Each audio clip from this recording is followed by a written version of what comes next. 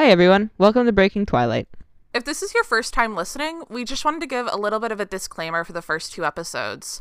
Episode 1 and 2 are the first podcast episodes we'd ever recorded. And while we do think they have their merit, we admit that there was a learning curve for us. We've come a long way since then. If you find yourself struggling to get through them, we get it, and we strongly recommend skipping to episode 3 or browse through some episode titles and pick a topic that interests you. There's no need to listen in order. We really have fun making this show, and we want to say thank you for giving us a chance. Have fun listening. I know what you are. Say it. The podcast! Hi, and welcome to Breaking Twilight. This week, we'll be talking about the Twilight Saga as a whole and why it was popular. I'm Steve, and I just wanted to be included. And I'm Gwen, and somebody told me this book was about a vampire trying really hard not to eat his girlfriend the whole time, and, I guess they were kind of right. So the Twilight Saga was published between 2005 and 2008.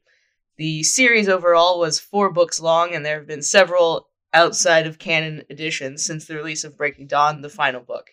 In addition to the books, the saga was adapted into 5 movies released between 2008 and 2012. The series exploded in popularity during this time. Whether you loved it or hated it, everyone had an opinion about this love story between Bella Swan and Edward Cullen.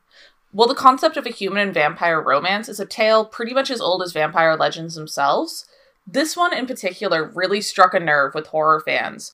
People were infuriated with how Meyer's vampires were depicted, having inconsistent secondary powers, and of course, sparkling. So let's start off by talking about some of the things in the books that were appealing to people. What did people like about these stories? One thing that really appealed to people was that Bella was essentially a blank slate. It was very easy to project onto her. She doesn't really have any personality, any kind of traits or hobbies or anything. She doesn't like going outside. She doesn't like doing anything inside. She reads books sometimes, I guess. She's not...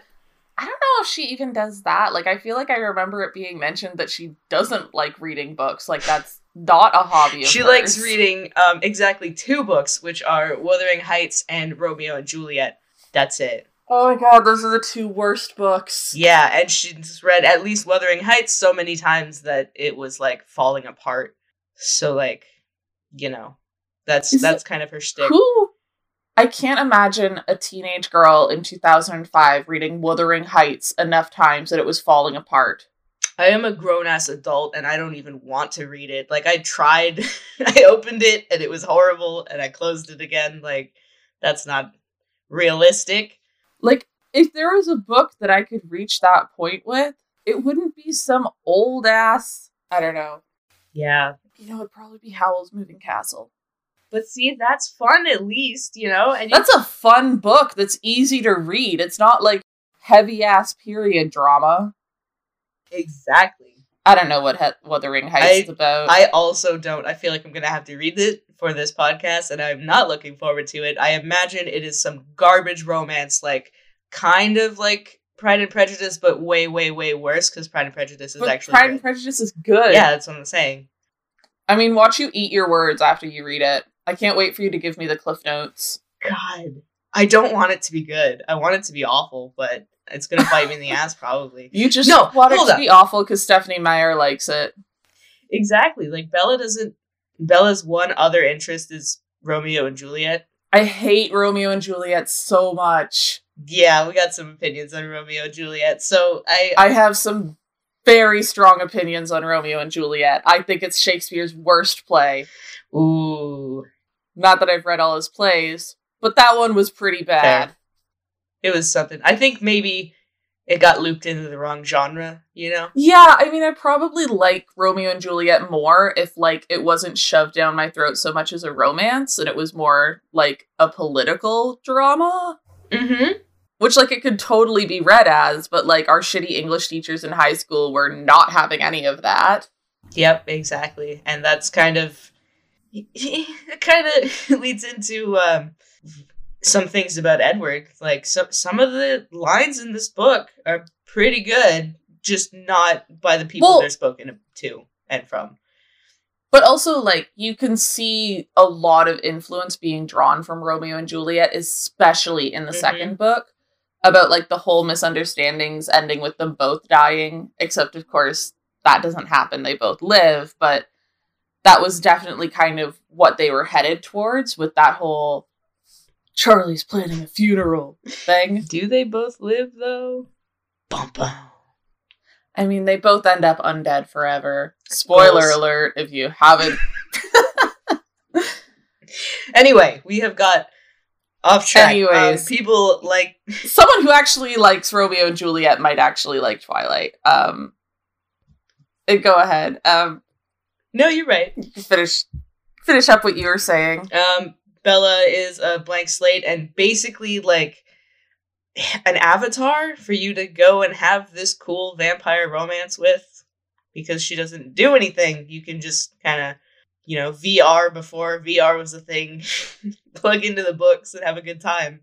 And that kind of leads into my point that like the books were very much about escapism, and having these two characters that have no personality whatsoever. They have no kind of unique individual traits that are clearly that person. It makes it very easy to kind of just project yourself into that role and project whatever kind of traits you want your partner to have into Edward's role. Because, like, the only traits he really has is loves Bella.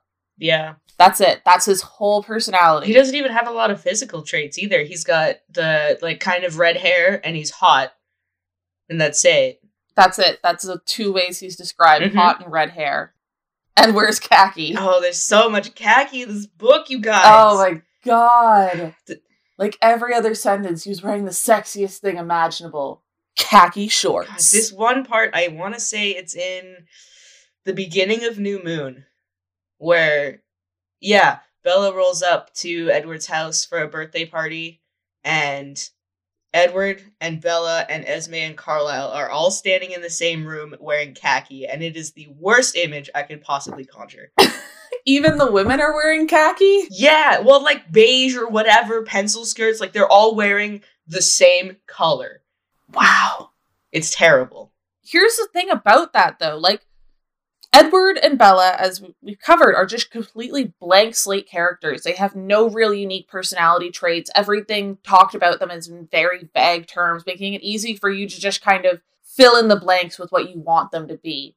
But it would be easy to look at that and be like, oh, well, maybe Stephenie Meyer just doesn't know how to write three-dimensional characters. But we know that's not true because all of the side characters in this universe are actually fleshed out with interesting backstories and interesting personalities. Like, so we know that Stephenie Meyer can do that. She just chose not to with her protagonists.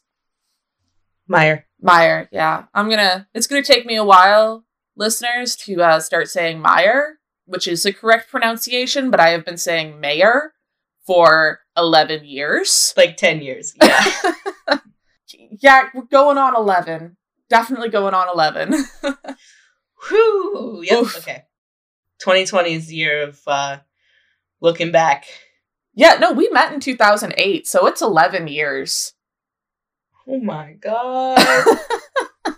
But yeah, let's talk about some of these interesting characters, because there are interesting characters in this story that, like, it almost would have been a better story if they were the protagonists, but like, it makes me feel like this whole blank slate where you can fill in the blanks was almost intentional on Meyer's part to make this an appealing story to people who want escapism. Yeah, that's true. I mean, I know from, just from my experience,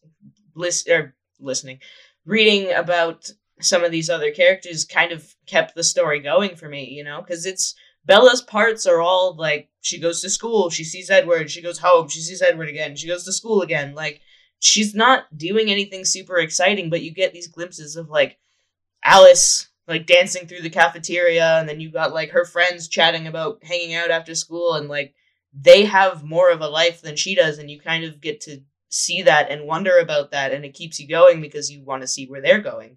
I think, like, being gay and not realizing it in high school is projecting onto Alice culture. Oh, man, you're right, aren't you? Yeah. Anyways. Yeah, so the other characters, like, they each have actual dimension to their characters. Like, we know Alice is, like, this quirky, kind of, like, upbeat, cheery person who like always wants to like kind of, I don't know how to describe it. Like, she is the manic pixie dream girl, but she's not in a manic pixie dream girl story. She's like a fully realized person who has thoughts and feelings, and we can get a feel for what she's like and what her personality is like. Same with Jasper and Rosalie and Emmett. Alice is the manic pixie dream girl of her own story. She is her own manic pixie dream girl. And then like Rosalie, you start out kind of seeing her as like the preppy girl archetype. Like, she's so pretty and she's a little mean and she's like blonde and tall and skinny, and you're like, oh, this is a mean girl. But then like as the story goes on, you learn more about her and like how she didn't want to become a vampire, and the reason she's so mean to Bella is because she wouldn't wish this life upon anyone, and she doesn't want Bella to get caught up in this and not realize the consequences. And like, that's character depth. That's interesting. It's more interesting than what we get from any other character, any of the main characters in this book. Although I do want to sidebar that I don't think any of the Cullens wanted to become a vampire. But they always use this as like a, oh man, no, I didn't choose this life, so, you know, you shouldn't want it. But like, nobody did, dude. No, but I would say Rosalie was the only one who kind of like defended Bella, and like was like, when they were all talking about whether or not they should make Bella a vampire, everyone was like, oh, totally, yeah. And like, Edward's only reason for not making one was his fear for her immortal soul, which like, okay, whatever, dude, that's not that interesting. But like, Rosalie's reasoning for voting no was actually interesting and like added depth to her character, whereas Edward's reason didn't so much. Like, I know I haven't read New Moon in a long time, but we watched the movie recently, so I don't know if this is quote word from the book or was just in the movie, but like where she's like, you know, no one was around to like make this decision for me or vote no for me, and I wish someone was, so I'm going to vote no for you. Yeah, it's pretty similar. Was like a pretty good line, honestly. Mm-hmm.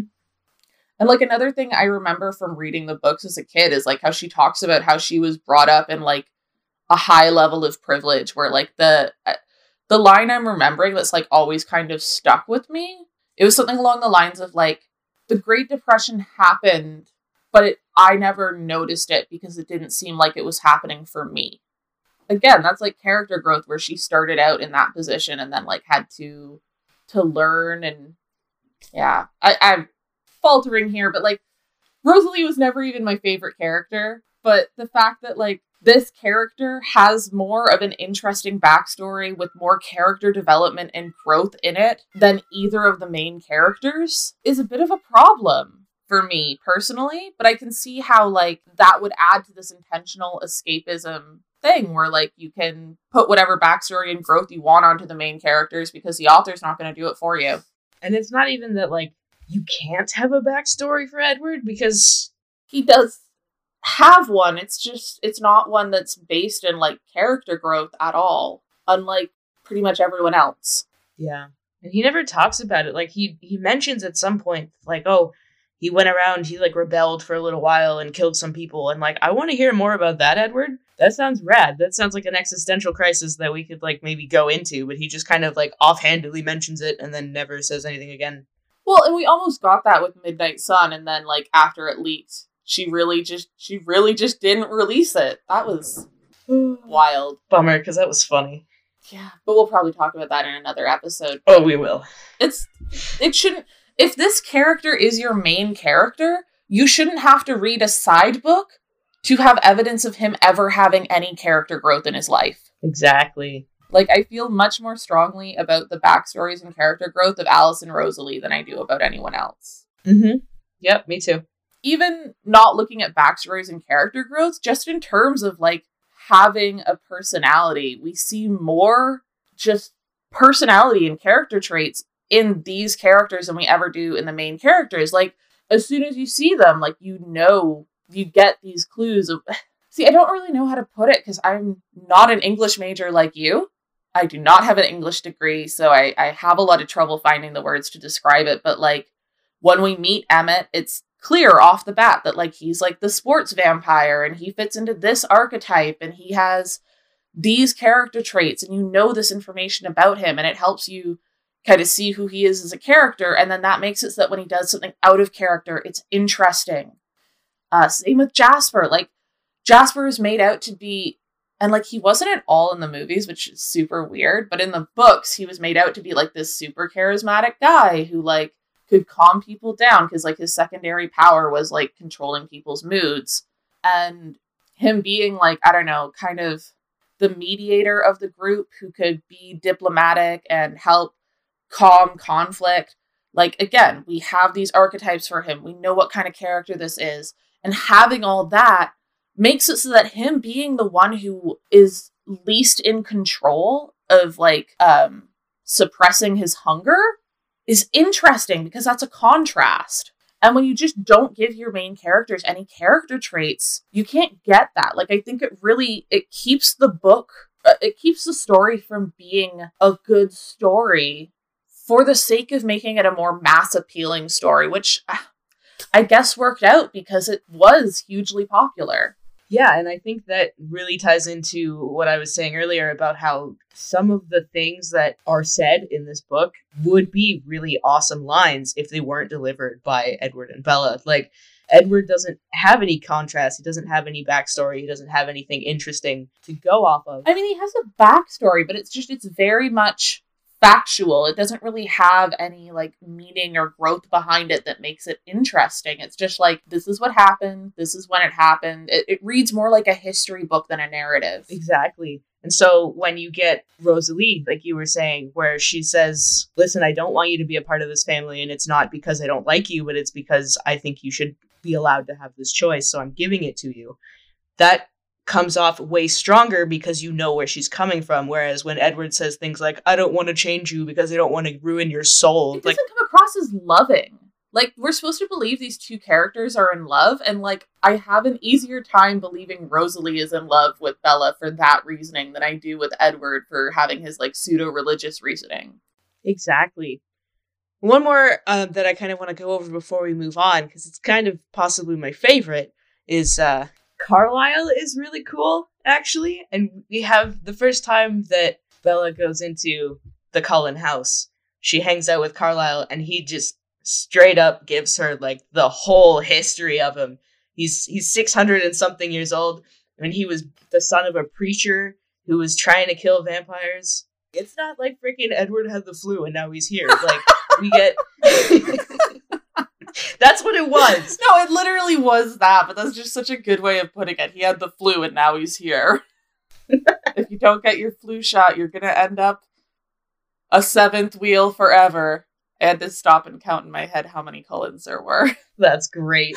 Because for like hundreds of years, they were all coupled off except for him. And that's why they're so like okay with Bella. They're just like, oh god, finally someone will take him. Jesus. Like, thank God. Someone please date our depressed brother. But yeah, so she walks into Carlisle's office and he's like, oh yeah, hey, so this is what I'm about. And he was the son of a preacher who was hunting vampires, and he was really good at it, but then he got bitten, and then he just kind of like roamed the streets and starved himself for a couple weeks because he didn't want to kill people. Like, right out of the gate, he was like this. Well, because he was a hunter before. Like, naturally, you wouldn't want to immediately like change your nature that much. Like, I can understand. Like, he was in the perfect circumstances to be the vampire that invented vampire vegetarianism, right? And then he like, I don't know, swims across the ocean and travels, and then he hangs out with the vampire mafia for like what, a couple hundred years, and then he's like, nah, dude, it's okay, I'm not into this life at the moment. So he just like leaves and starts his own thing. Like, this guy, I would read an entire book about just Carlisle, but that's not the story we got. I would honestly read an entire book about any of the side characters. Yes. Or like, at least the vampires. Like, I would totally read an entire book about Alice or about Rosalie or even Emmett or Jasper, because like, even though I don't find their backstories as interesting as I do with Alice and Rosalie, that character contrast, like again, with Jasper being the most uncontrolled while also being the most diplomatic, and like with Emmett being like the dopey jock guy, but also being like a really caring person when Bella starts to get to know him. And that's just something we don't get that with the main characters, and it makes it less interesting. Mm-hmm. it's definitely a struggle for me personally because I've been rereading them to prep for this podcast, and it's a struggle for me to read through the Bella and Edward parts now because it's just them kind of talking about how much they love each other. Yeah, they're like being mushy and gross, and it's fine to be mushy and gross if there's chemistry there, but there isn't any chemistry there between these two specifically because you're supposed to just project onto them. Mm-hmm. So it drags because like I don't need that in my life right now, so it's just boring and bland. Yeah, and like we'll definitely talk about this more when we get to the movie 1 review episode, but they're not even friends. Mm-hmm. They have no kind of interaction outside from just being in love with each other. That's it. That's their whole thing. And I guess, like, if you want to just imagine that's you and imagine Edward as your ideal guy and just, like, put all these character traits on them, you can, but it's just... That's all it is. It's not there already. And it's so interesting that, like, that thing, which I now consider to be the worst part of the books, and it's definitely, like, we're not saying anything new. This is totally something people were saying 10, 11, 12 years ago when we were reading these books. And we were like, I don't know what you mean by that. But now reading them, it's like, oh, this is the worst thing about these books, but it's also why they were so popular. Yeah. Yeah.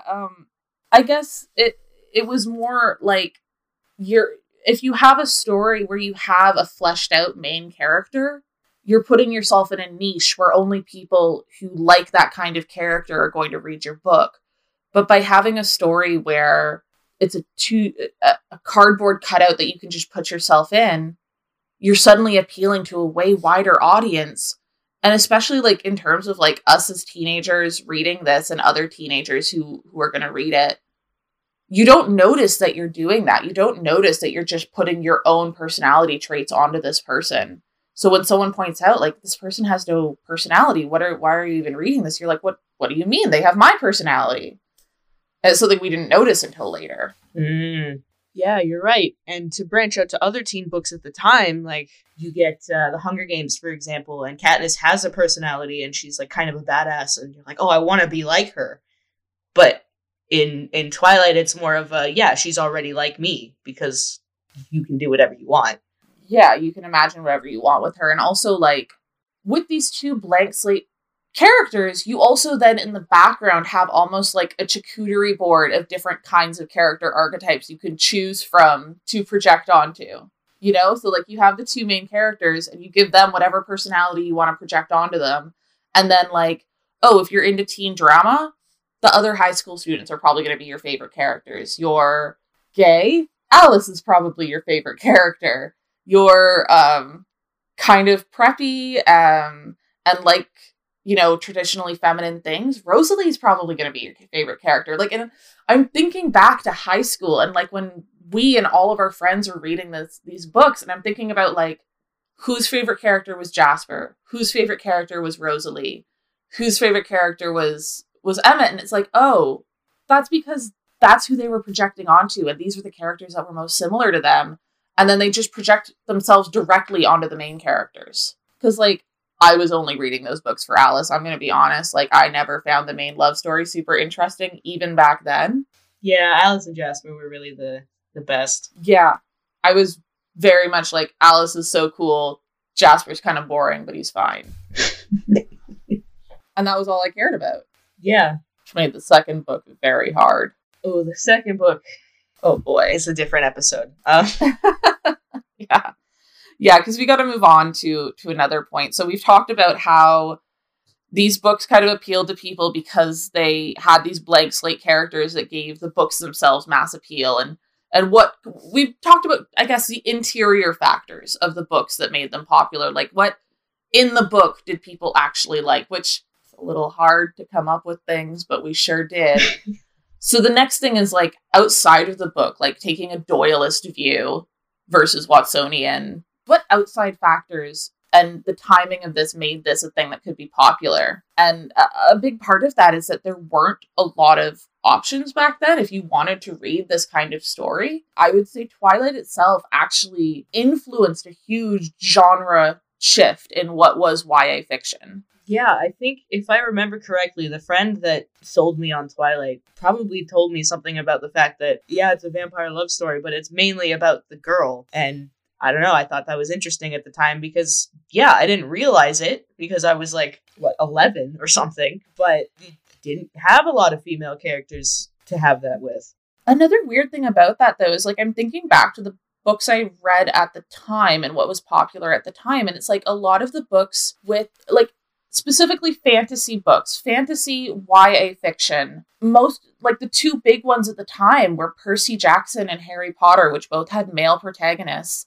And the ones that I can think of with female protagonists were written 15 years prior. Like Howl's Moving Castle came out in the 70s. The other big vampire romance, I think The Vampire Diaries, came out in 1992. Like we didn't have anything contemporary that was about women that had female teenage protagonists. And that kind of made Twilight our only option. Like this was way before the dystopia boom. And like I would say Twilight partially caused the dystopia boom. Like I think without Twilight we wouldn't have had Hunger Games. Yeah, I think so too. We had Hunger Games and Divergent and like bunches of them that I meant to read and never did. Like there was a lot after that. Yeah, and also like a lot of female authors. There weren't a lot of female authors back then. Mm-hmm. I mean, okay, that's a stupid thing to say. There were lots of women who were writing, but J.K. Rowling's awfulness aside, we can't forget, in order to get published, she had to go under J.K. Rowling so that people wouldn't know it was a female author because people were worried, like, little boys weren't going to read a fantasy book if it was written by a woman. Yeah. And after Twilight, that changed a little. I know one author that I was talking to around the time, like around 2010, an author came for a visit at my local library. I won't say her name. I won't say what the book was because I have my own opinions on the book, but I know that she did say to me before Twilight got popular, she couldn't get published. She was sending her books out to tons of publishers, trying all these different ways to try and get her books published. And she had a bunch of books and nobody would even look at her. Nobody would call her back until Twilight came out. And then she was allowed to make suddenly multiple franchises out of her books. And I think she wrote 2 or 3 different trilogies that were all fantasy with female protagonists. And you know what? I want to take back what I said earlier. I said there was nothing contemporary. There was Holly Black. I remember I was a huge fan of Holly Black at the time, but there definitely wasn't as many contemporary fantasy novels for girls as there were for boys. Especially not big ones. No, yeah, because I think Holly Black, I consider her pretty big, and I think she was pretty big in the YA scene at the time, but she's far from a household name. I can go up to anyone on the street and be like Percy Jackson, and they'll be like, yeah, I know what that is. Or Harry Potter, and everyone's going to know what that is. People are not going to be the same when I say, if I name a Holly Black book or say Holly Black. If I say Tith or the coldest girl in Cold Town, people are much less likely to know what I'm talking about. I don't know what that is. See, there you go. And those were both urban fantasy novels written by Holly Black, who was probably one of my favorite authors in high school. Fair enough. And going back to Twilight, outside of just teenagers, though, the book itself was really easy to read. The writing style was very easy to parse, and when you compare it to a lot of other popular fantasy titles, like Harry Potter even is a little more difficult to read. Eragon, which nobody remembers, but which I really liked, was a lot. I remember Eragon, and I remember not being able to read it. Yeah, I remember a lot of people that I talked to said they just straight up wouldn't read Eragon because it was a lot. It was very hard to not trip up reading that one. And here's the thing, it's very easy to hear a child say, oh, no, I don't want to read Eragon because it's so hard, and think that's because of the length of the book. It has absolutely nothing to do with the length and entirely about the language. It was very heavy language. It used a lot of big words that kids didn't understand. Mm-hmm. And you had to look up the meaning of words. It made it, all of that kind of made the barriers to entry a bit higher. Whereas with Twilight, it's written in a very simple language. The paragraphs are very short. As an SEO professional, I can look at this and draw comparisons to how like best practices for writing blogs so that people are actually able to read them. Yeah, exactly. It's very easy to just open it up and take off running. You don't have to visualize that much even. Like, Stephenie Meyer is really good at describing like the setting and feelings and whatever, but it's not flowery language. It's very straightforward. It's like, oh, I went outside and it was raining and it was gloomy and gray and I hated it and I got in my truck. Like, I know exactly what's going on. I can feel it, but it's not, it's not flowery or poetic at all. Yeah, like, and just jumping to what you just said, even though it's not a direct quote, you say it's gloomy and it's gray and I hate it. You're describing the scenery because you say like, oh, it's very straightforward, but it's not straightforward in a factual way. It's straightforward in a way that tells you exactly the information you need to know about it without having paragraphs and paragraphs of exposition describing the rain. Like, you could describe it factually. You could be like, it was raining. It was raining this hard. It was raining at this time. The sky was this amount light. And that's very boring. Or you can just get really into the flowery language of it and just talk about how it makes you feel forever. And that's also really boring and also doesn't tell you anything about what the setting looks like. Stephenie Meyer was very straight to the point. She would give you a sentence about what it looked like and a sentence about how it made the protagonist feel. So you knew the mood of the scene and you knew what the scene looked like and you could move on.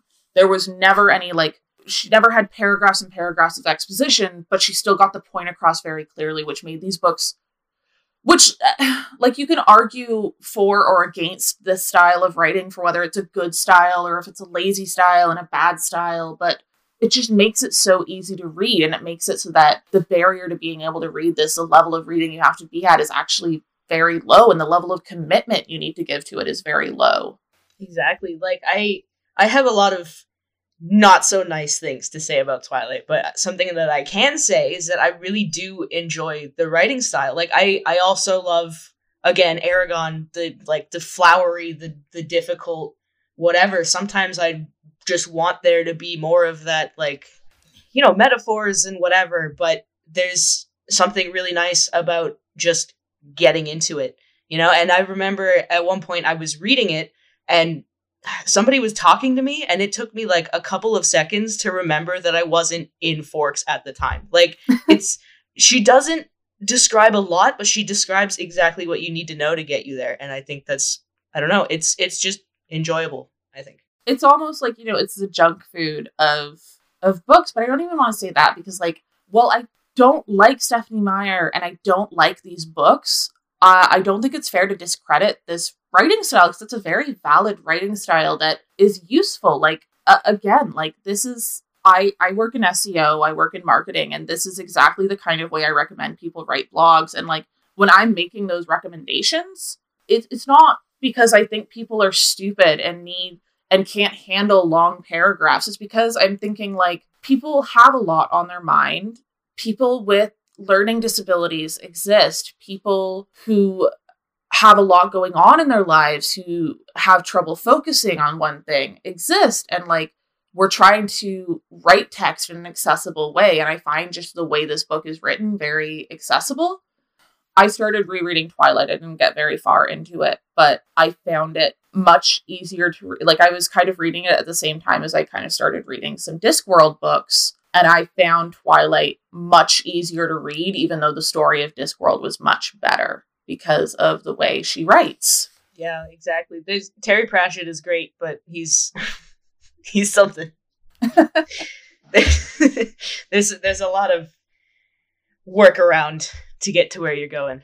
Also, like, in that vein of, like, this was a very accessible, easy to read language, I think that's a big reason of why it appealed to adult women as well as teenagers. Because, like, when I was a teenager, or when I was, like, 12, 13, I could read 3-inch thick novels in a week so easily. I would just burn through them.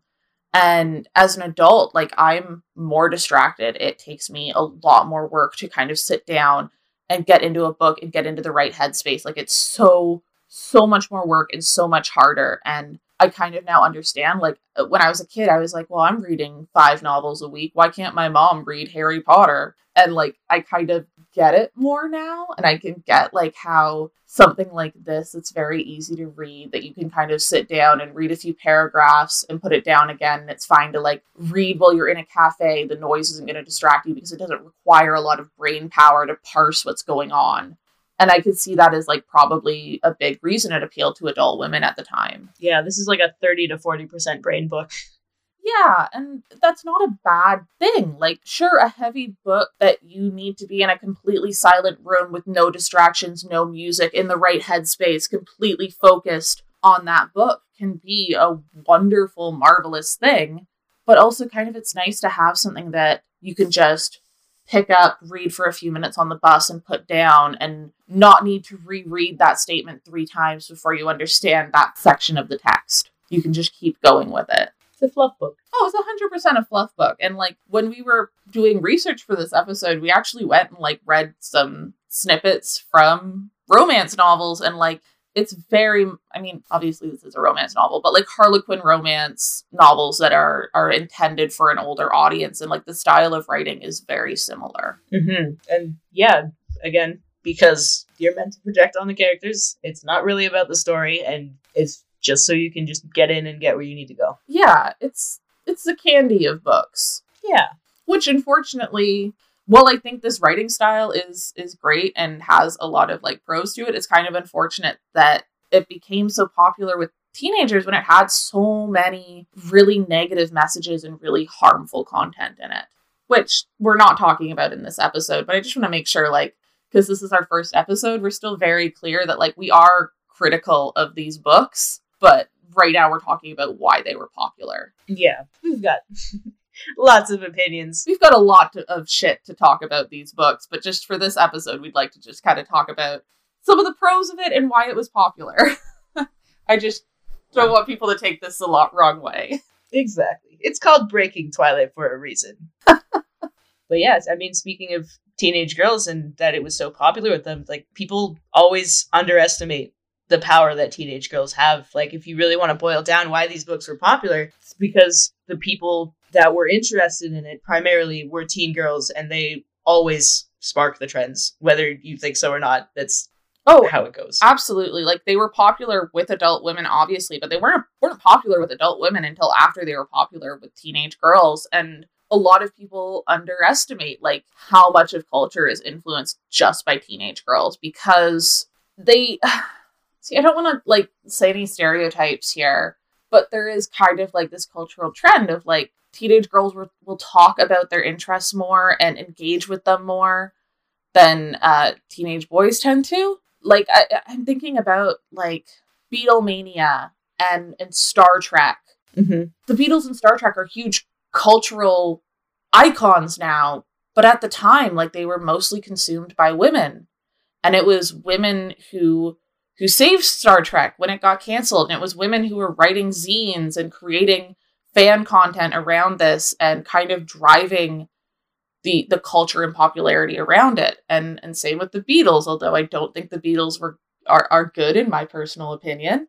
The reason we still remember them now is because of the appeal they had with teenage girls and the way that teenage girls interact with things that they are a fan of, and how that is different culturally from the way other demographics do. Mm-hmm.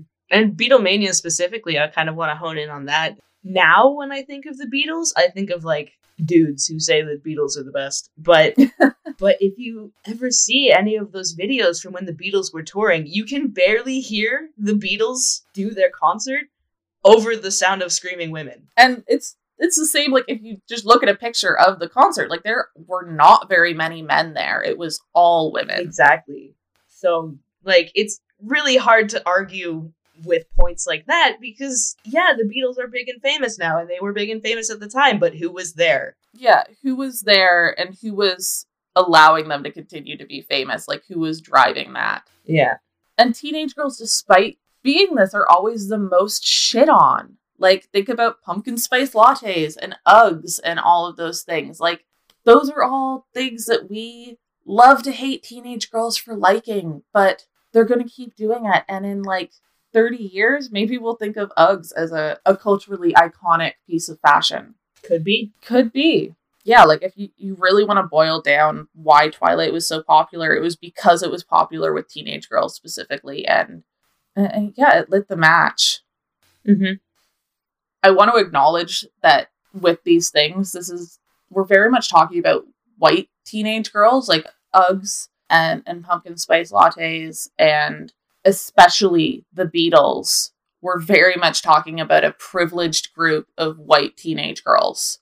And like, I still think that the point stands that teenage girls are the drivers of culture, but within the subsection of teenage girls, it is still predominantly privileged white girls, especially when it comes to things like the Beatles and Elvis. Maybe a little bit less so with Star Trek, but like, as a podcast hosted with two white people, this is not something I think we are equipped to really analyze and get into. But that all being said, like, talking about teenage girls in general terms, while they are the drivers of culture, I think the fact that they are also the most ridiculed demographic of people for their interests is part of why things become popular. Like VSCO or VSCO or whatever it's called, girls.